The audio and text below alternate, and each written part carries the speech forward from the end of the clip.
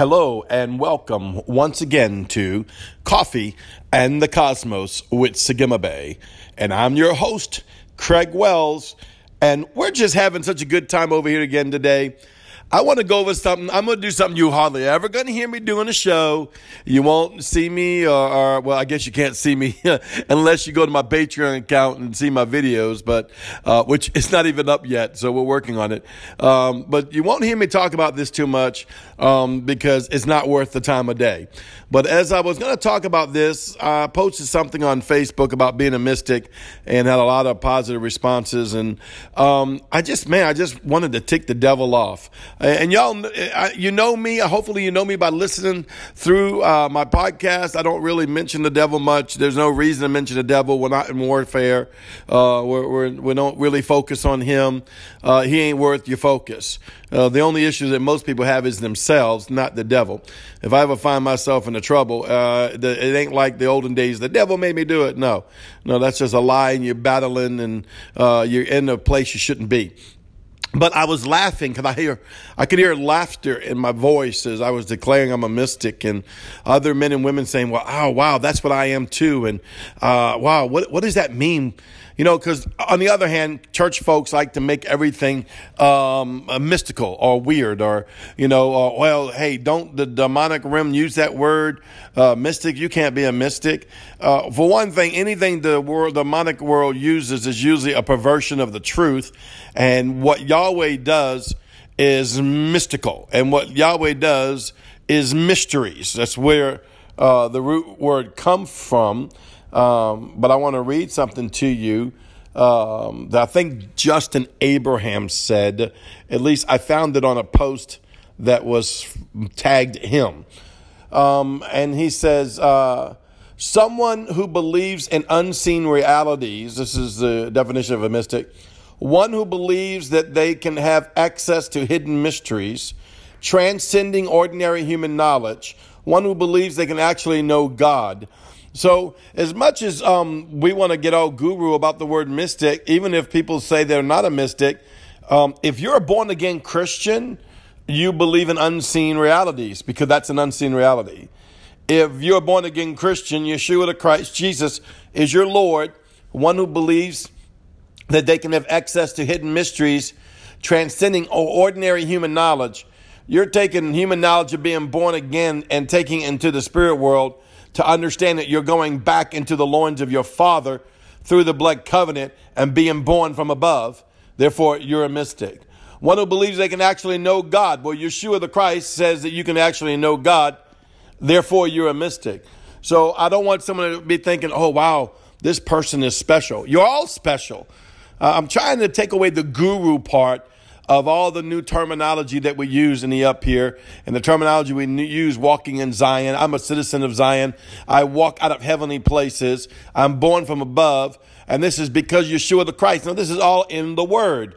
Let me take you to 2 Corinthians chapter 4, 17 through 18 in the Passion Translation real quick. It says, we view our slight, short-lived troubles in the light of eternity. We see our difficulties as the substance that produces for us an eternal weight of glory and beyond all comparison. Because we don't focus our attention on what is seen, but what is unseen. There's a mystic. For what is seen is temporary, but what the unseen realm is eternal. Hebrews 11:1. Now faith is the substance of things hoped for and evidence of the things unseen. Now, when I was in the religious world, they taught me that meant, well, it's kind of like hope. They basically was telling me faith is hope because it's like, oh, you're holding on to believe that God's going to do something because you haven't seen the answer. But that's not really what this scripture says. It says, now faith is the substance of things hoped for. It's a substance. It's in the heavenly realm of that which you're wanting and desiring to come out of eternity into the natural realm. The Vav, you're making a heaven and earth connection for the evidence of these things unseen, knowing that in the other side of the veil, in the unseen world, is the evidence of the things that you're longing for to bring it forth in this earth, you are a mystic. So you're born again and you move by faith. Sorry to tell you, you're a mystic, whether you call yourself one, excuse me, or not. I mean, it's just incredible what Yahweh is adding to the church. The authority and the power and the love and the might of Yahweh and all that he is doing inside of us, of what God is trying to tell us. Now, I'm not trying to be controversial. I think anytime someone wants to grow in the kingdom, it seems like they're controversial, but I'm not trying to be controversial. I'm wanting you to know the truth, because the truth will set you free. Yeshua Christ. It's kind of like this. As we grow and learn these things about how to ascend and descend and transcend and time travel and go in our dreams and go in our really, they call it the third eye, but it's the first eye, the spiritual eye, the pituitary gland, go into the first eye and go into the heavenlies, go into the unseen world by Holy Spirit through the blood of the Lamb. Everything we do is going through Yeshua the Christ, through his blood, by the Holy Spirit, going into the heavenly places. You know, the more Yahweh's revealing to us, we like to get caught up on catchphrases and, did you hear about the bench of three? Or did you hear about the mobile court? Or did you hear about this? And I love all these things. Don't get me wrong. There's great revelation in every one of them. And I follow as the Holy Spirit gives me the evidence of them. And as the Holy Spirit gives me the revelation of them, because I don't want just revelation. I also want evidence, or all the wonderful things, the living letters, the four living creatures. The living letters, I think, and the four living creatures have been some of those that have probably in this new revelation that Yahweh's pouring out has been some of the most predominant things that have affected me, save the seven spirits of God, because they have even affected me even so by being a tutor and a teacher unto me, leading me into things of the truth and going into Koshek, to the deep places of Yahweh.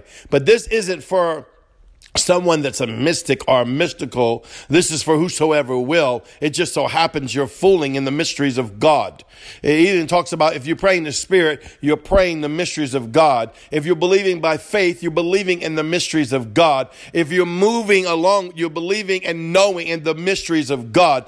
Therefore, you're a mystic. You're moving in the mysteries of Yahweh. So let's stop putting taboo titles on things and calling them taboo, because Satan took them. The demonic realm took them. I don't even want to say take them back, because they're not there. They're there illegally. They're taking things from us illegally. They take the sun, the moon, the stars, the earth, the atmosphere, if there's such a thing as the first, second, and third heaven. They tried to take that away from us illegally. And I'll explain later in another show what I mean by if, because Yahweh is an omnipresent God in all heavens, though there are many heavens.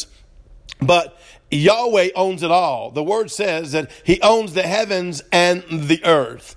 Glory to God. Now, see, I'm already preaching, but I'm already at time. But I want to welcome you to the kingdom of the living God, that we dwell in heavenly places in Zion. You are a citizen of Zion through Christ Yeshua. Well, I'll see you again tomorrow on Coffee and the Cosmos.